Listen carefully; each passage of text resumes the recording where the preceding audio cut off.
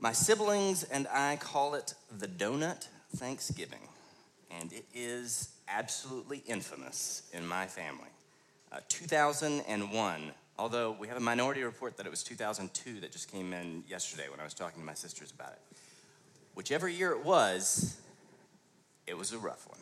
My father was struggling with extreme insomnia, and he woke up roughly 3 in the morning, wide awake, and he had an idea. And it was a very bad idea. But when you have insomnia, bad ideas look great. So my mother, a little background, had loved this donut shop in Jacksonville, where we're from, called Mims. And part of my parents' courtship was watching my mother eat like a dozen Mims donuts with my dad sort of saucer-eyed. And so Mims sadly closed in the early 80s before I was even born, and it has been sort of like the white whale of donuts for my parents ever since. And so at some fateful moment, my father said, online, I bet on the World Wide Web the recipe for Mims donuts exists. And he thought he had found it. And so he got to work, a little misguided cobbler elf, the eve of Thanksgiving, and he failed to notice or remember that it was a recipe for a donut shop, so it was for a gross of donuts. Now, if you don't know what a gross is, it's 144 donuts. And so he got in too deep, and somewhere around, I would guess 7 in the morning, my mother, sort of the star quarterback of the culinary team on Super Bowl Thanksgiving Sunday, she entered the kitchen, and it was like a surrealist nightmare. My favorite part is my dad had so many donuts. He just took tons of platters and then just stacked like these ziggurats of just towers of donuts. And they were all over the kitchen. And my dad was not a clean as you go kind of person. So there was just oil and flour everywhere. And my mother did not respond with thanksgiving, gratitude, or graciousness. I woke up to a full-throated discussion about my father's lack of wisdom. And the worst part is they were absolutely inedible. I don't think that was the recipe for Mims. If it was, I know why they went out of business. My dad left in a huff to cool down, and all of us kids are awake, and you desperately want to like the donut a little bit. I think I ate more than anybody else. I ate 3 or 4 bites and then thought, am I going to be okay? They were just saturated with oil. So it was a two-parter because it was then all hands on deck to get the kitchen back to the starting line to start Thanksgiving meals. And we thought, what are we going to do with 142 and a half donuts? And so we trashed them. I think we kept one small little ziggurat as a token of peace to my dad. But when he came back, having thought he was calmed down and all my towers are gone, it was part 2. And goodness, Thanksgiving meal, you could have cut the turkey easier with a knife than the tension in the room. It was a miserable Thanksgiving. I would argue that my parents struggled with a variety of things, but that morning, it was an inability to lament, resistance to lamentation that sort of claimed our Thanksgiving of 2001 or 2002. It was roughly at this point, when I gave this talk a little over 2 months ago, that one of our wonderful high school students just shot her hand in the air. And it's not as formal as this setting, but it's still not usual to have Q&A during your talk. And I was like, it might throw me off my jam, but I was, yes. And she goes, Gerald, what is lament? And I realized we had the graphic, and it said, through lament. And I had never defined lament, so let me not make that same mistake. Lament is just an expression of sadness. Its symbol could be a tear, but you do not have to cry to be lamenting. When you saw that a student ministry director was going to be preaching the sermon, you might have experienced a moment of lament.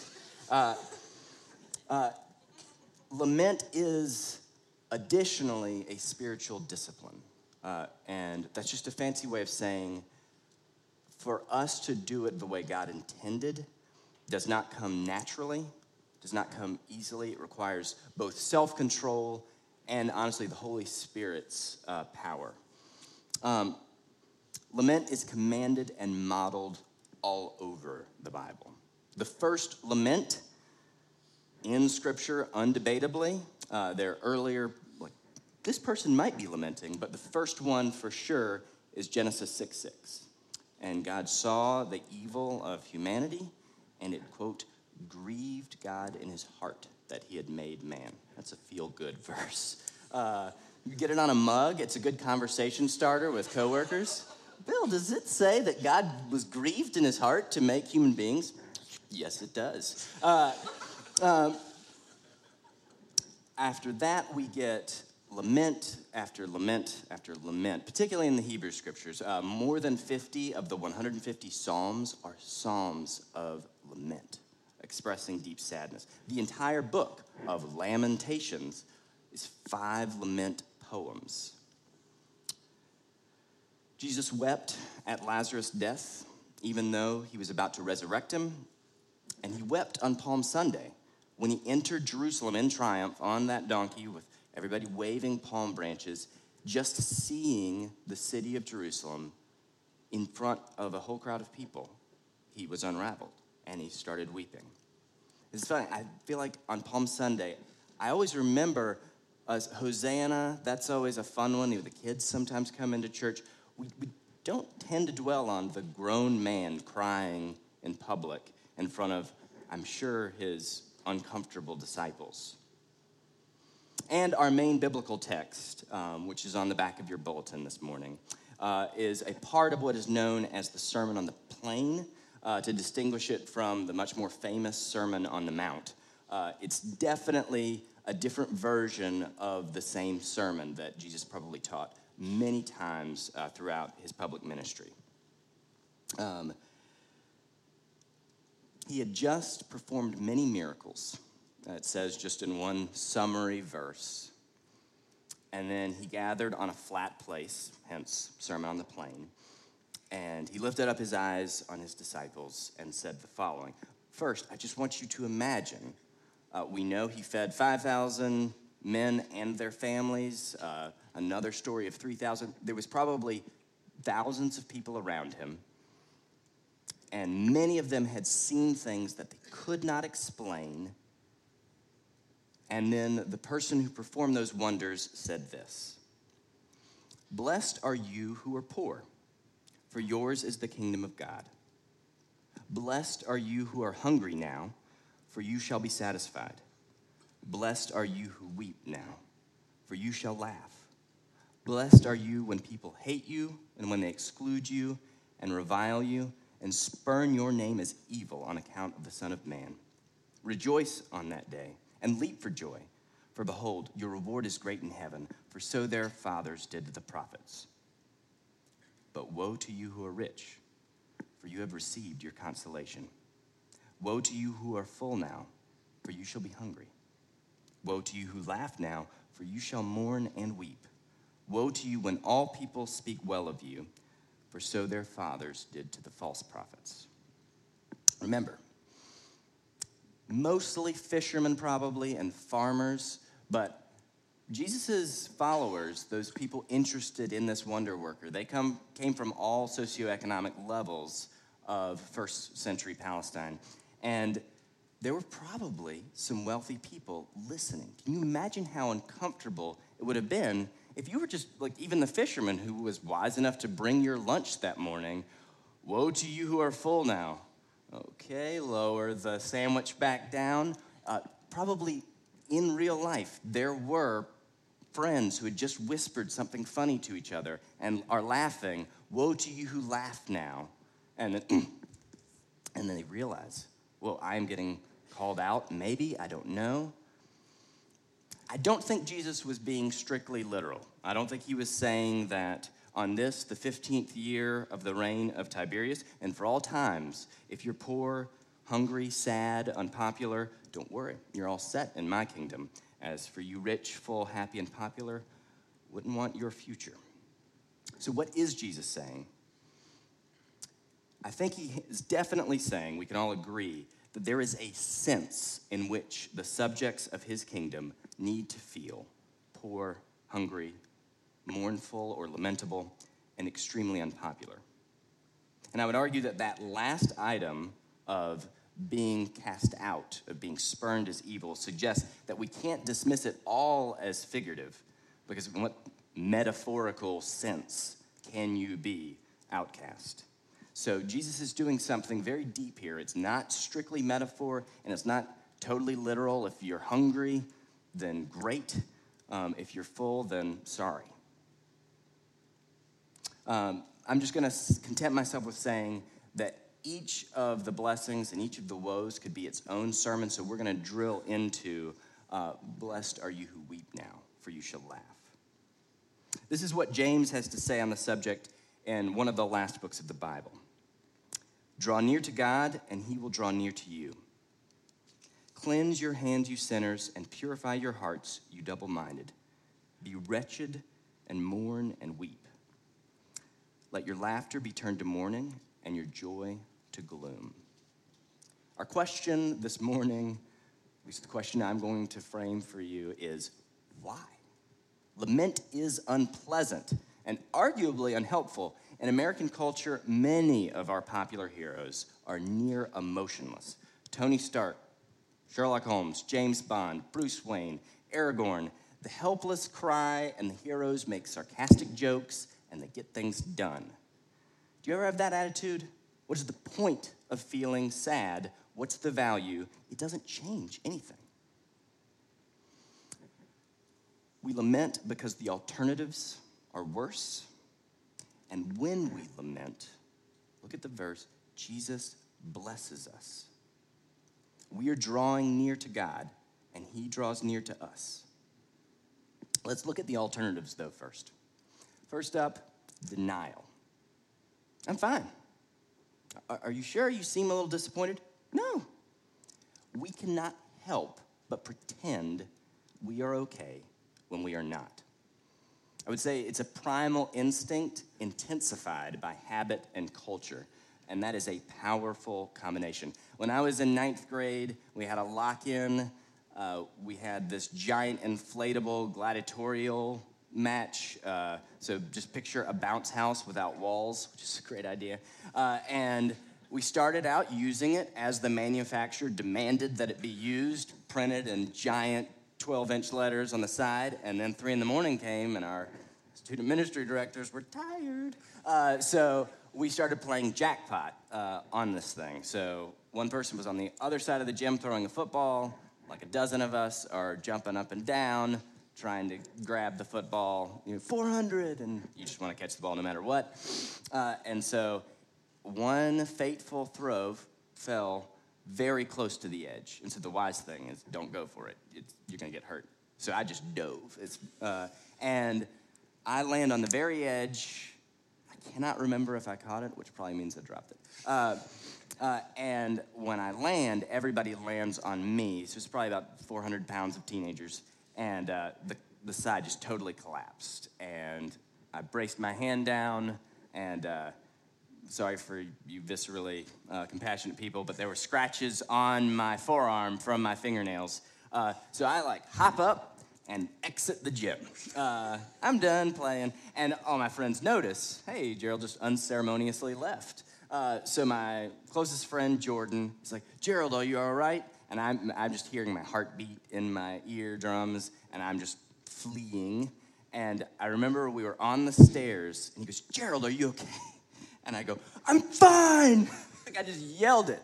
I clearly wasn't fine. But I think there was something biological, something primal. If you are hurt, you need to project strength because your predator needs to think, well, it might not be worth it. And it helps us when we are taking on a bobcat. But When it is a friend who is asking you, are you okay? I didn't need to attack him. Our instincts there betray us all of the time. Why is it worse to deny?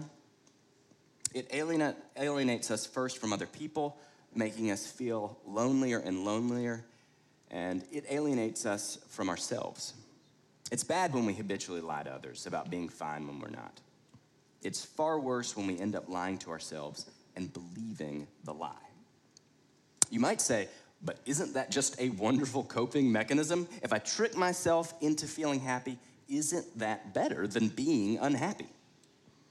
I'll put it this way. Have you ever seen somebody who can skip a stone really well, and they hit it just perfectly, parallel to the surface of a glassy lake or the Gulf Coast, and the stone just skips forever?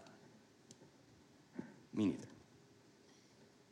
Eventually, with enough water, that stone will go ka-pink. And eventually, if you reflexively pretend that you are okay when you are not, after enough life, ka-pink, you won't be able to maintain it. You see, admitting pain, be it a sin that you've committed or against you, a disappointment, a frustration, admitting it is not the problem. The pain is the problem. And failing to admit it doesn't solve anything. It creates a new problem to deal with. Then there is numbness. This is the person who goes from, you know what, I don't even care anymore. And there's so much emotion, everybody's like, he doesn't know he's lying, right? He clearly cares about this person who's hurt him. To a couple years later, when the person just casually says, you know, I don't even care anymore. And you think, I think the apathy truly has settled in. In that case, callousness has numbed the person to the pain. But we have so many options to choose from when it comes to numbness. Disney just gave us such a wonderful one. Disney Plus, I mean, that's just emotional lidocaine for like 2 years. Personally, I like to work until I'm too exhausted to feel much hurt and crack jokes pretty much nonstop. But you can also mix work with alcohol and Netflix, chocolate, or all at the same time. This is what Jesus said to his second cousin, John, who was in prison, who was concerned that he had misidentified Jesus as the anointed, as the Messiah that they were waiting for. He said, go and tell John what you have seen and heard. The blind receive their sight, the lame walk, lepers are cleansed, and the deaf hear. The dead are raised up, the poor have good news preached to them. He's quoting Isaiah there. It's pretty clear that there is a symbolic aspect to the Messiah's miracles. He gives a blind man his sight and then talks about the blindness of the Pharisees. He feeds 5,000 people by multiplying bread and then says, I am the bread of life, the manna that fed our ancestors in the wilderness. What about healing leprosy? Well, part of that is certainly making the unclean clean again, but there's an often overlooked aspect that would have been unmistakable 2,000 years ago. Leprosy, what we now call Hansen's disease. Nobody's hearing from their doctor, you have leprosy. They do say you have Hansen's disease, and when they look it up on Wikipedia, they're like, dang, I have leprosy. It's a bacteria, and all it does is attack the nerve endings in your extremities.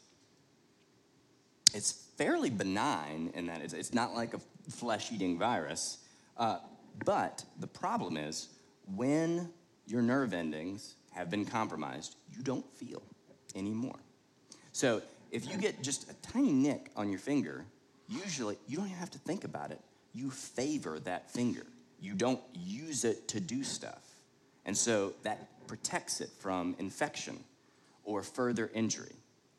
But when you do not feel pain at all, you can break a toe and just keep on walking. And so gangrene and serious infection become the norm. You see, Jesus did not just make unclean people clean. He made numb people feel pain again. Brothers and sisters, we all have leprous hearts.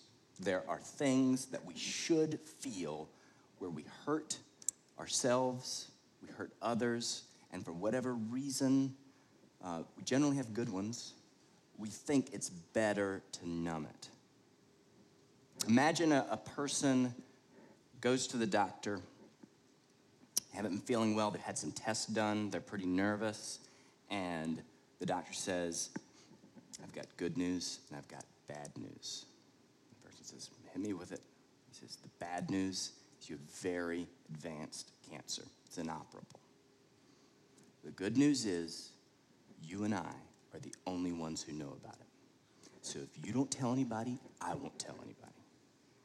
The person would think that they're the victim of a very, very irrational, sadistic, practical joke. But if the doctor wasn't, the person would explain, telling my loved ones is not the problem.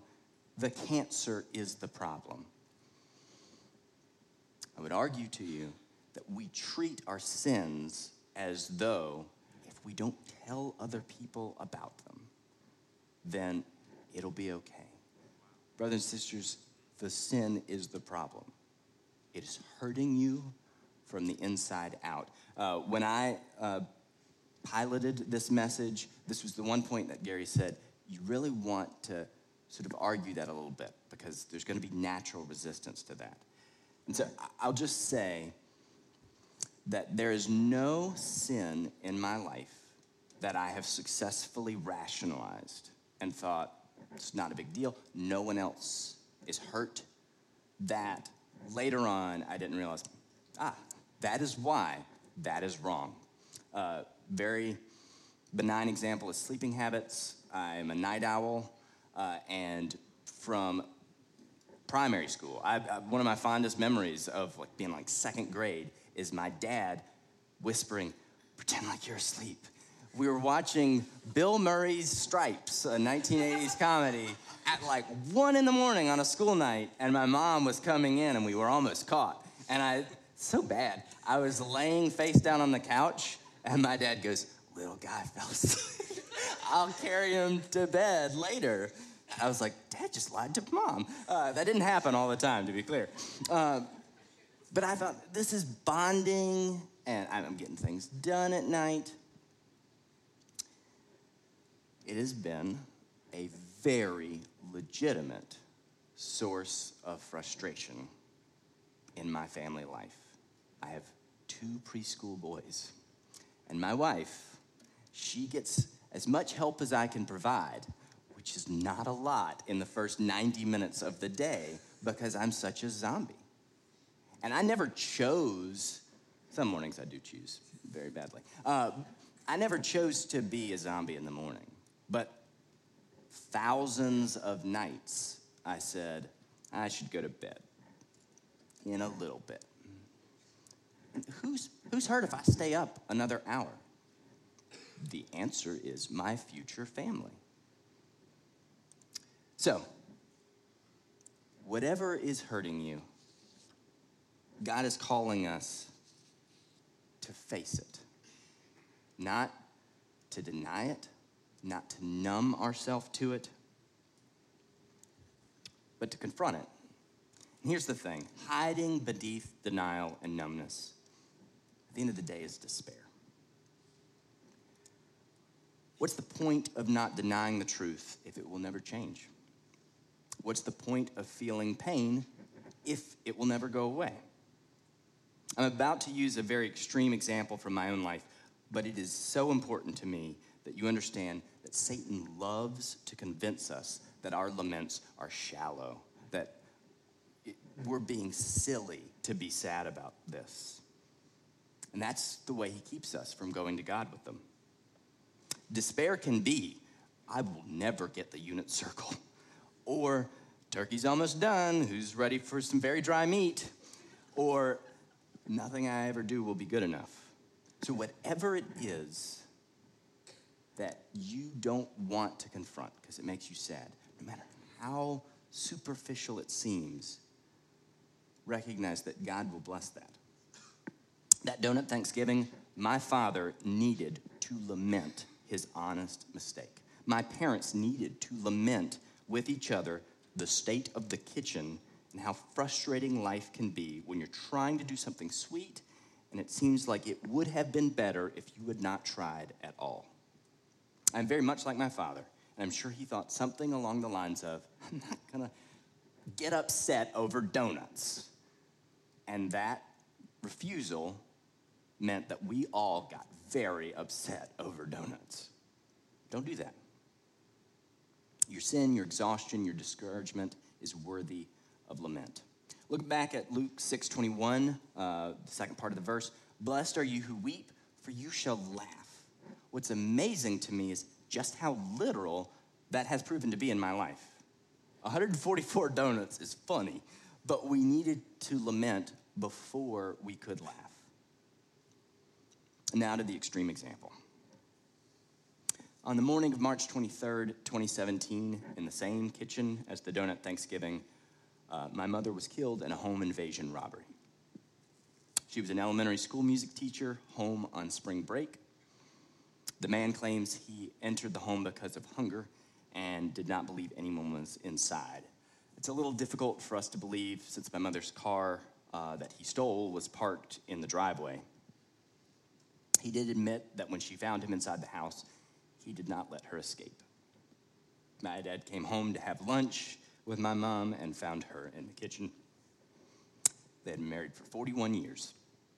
I remember that night talking to my sisters and brother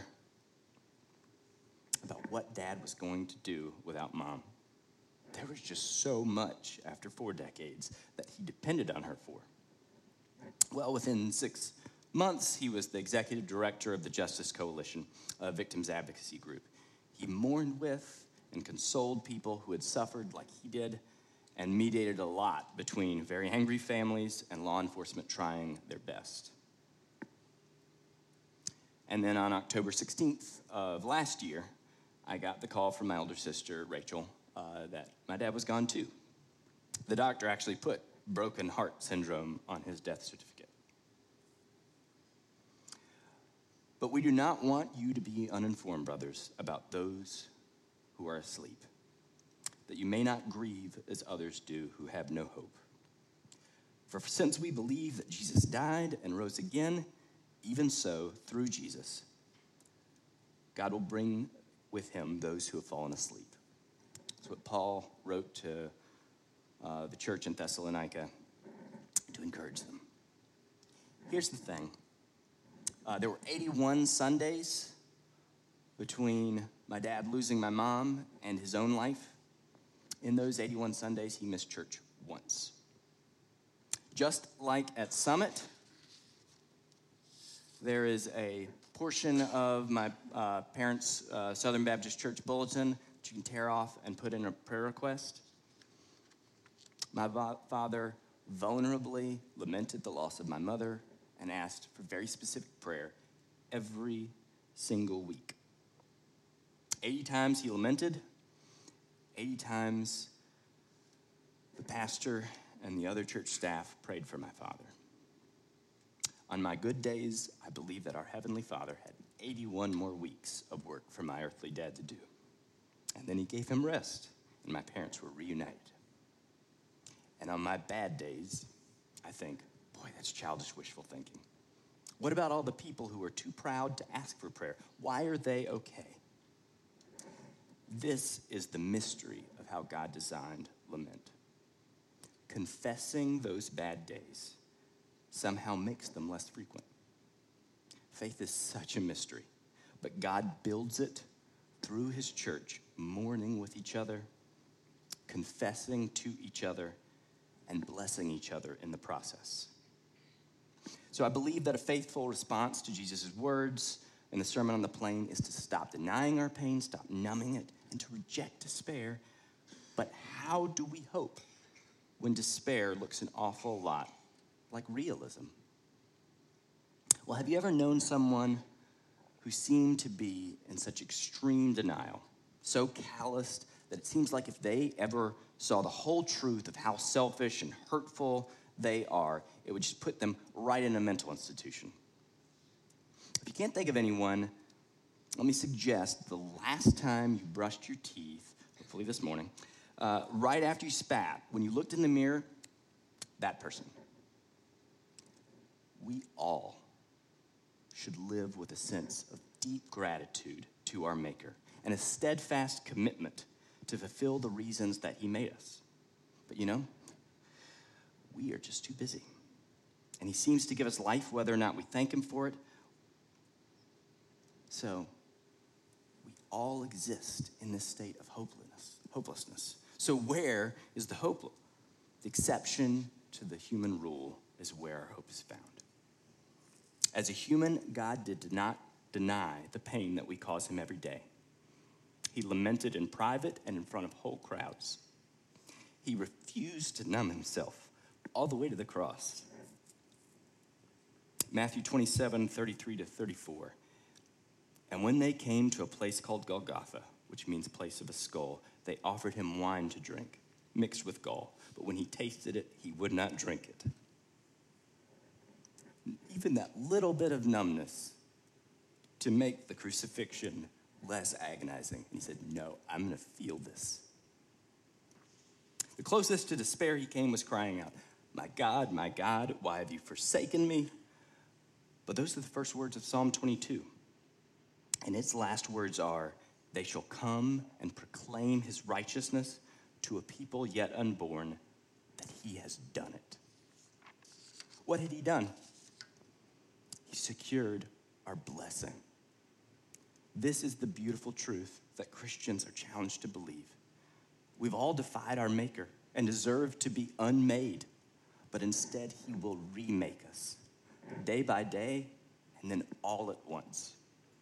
That began with Jesus' cry of lamentation on the cross. Our Creator loves us as a perfect Father. Once again, how do we believe it? Mark 9:24, another father, very sick boy. He asked Jesus to heal his son. Jesus replies, anything is possible for him who believes. It says, immediately the father of the child cried out and said, I believe, help my unbelief. And Jesus did, and Jesus will. My father sent an email exactly 1 week to the day before he died. It ended with this. I'm going to go on a sabbatical soon. I need to try and figure out what, if anything, God has for me to do with whatever time I have left. I know he is as close as a whisper, and I can still feel the breeze as he draws near me. I still have not imagined what my life is even supposed to look like at this point. I truly loved your mom. I'm finding so much of my identity was tied up in being her husband. Just how much I enjoyed it is overwhelming. I frankly miss her so much I can't stand it. I know that the Bible tells us that those of us who mourn will be at some point in this world blessed. It is my belief, and it is where I place all of my future hope. Amen, Dad. Okay, let's get practical. You really need to watch the NBC primetime drama, This Is Us, which apparently makes all of its viewers weep, and Jesus will bless you. Now, I actually have 3 specific things to suggest. The first 2 I would like to be symbolic acts for you, and the third, something of a resolution. First, we are about to have communion. We will remember that our blessing cost Jesus his life, but he gave it. Before you go up, take some time to talk to God about the lamentable things in your life. Disappointments, losses, wrongs you've done or that have been done to you. If you'd like us to pray for you, please write them on the prayer request card, and when you come forward, place them on the table. I would like you to think of this as your symbolic act that expresses your intention to talk to God about these kinds of things more often. I believe very strongly that many of our conflicts with our spouses, with our friends, with the person in front of us on I-4 is because we will not wrestle with God about the hard things. And so we wrestle with other people. Second, bless our students who have blazed the trail by engaging with their laments. Nicole will give you further instructions on that in a moment. But in that act, I hope you recognize the way you should bless your neighbors, coworkers, and friends who need you to bless them in their laments. You have no idea how often I'm doing great discourages someone who is going through something. They don't want to ruin your day. But when you say, I'm sorry, catch yourself. I catch myself all the time. Like a cashier will say, how are you doing? And I say, oh, great. That's a lie, actually. I'm having a rough day, but it'll be all right. And those real human interactions, God blesses. Finally, fight the impulse to deny or numb what you should lament to God and your Christian brothers and sisters. Please remember, pretending creates a new, different problem. It does not erase the problem that is still there. Blessed are you who weep, for you shall laugh. Father in heaven, thank you so much for your word this morning. Lord, please bless us, first with the hope that being honest with you will not lead to condemnation, but will lead to redemption. But then, Lord, please make good on that promise. Lord, the people who are struggling in this room with doubts and disappointments and sins, Lord, give them your grace. Lord, help all of us to be more honest with you and honest with each other. Make this church your church.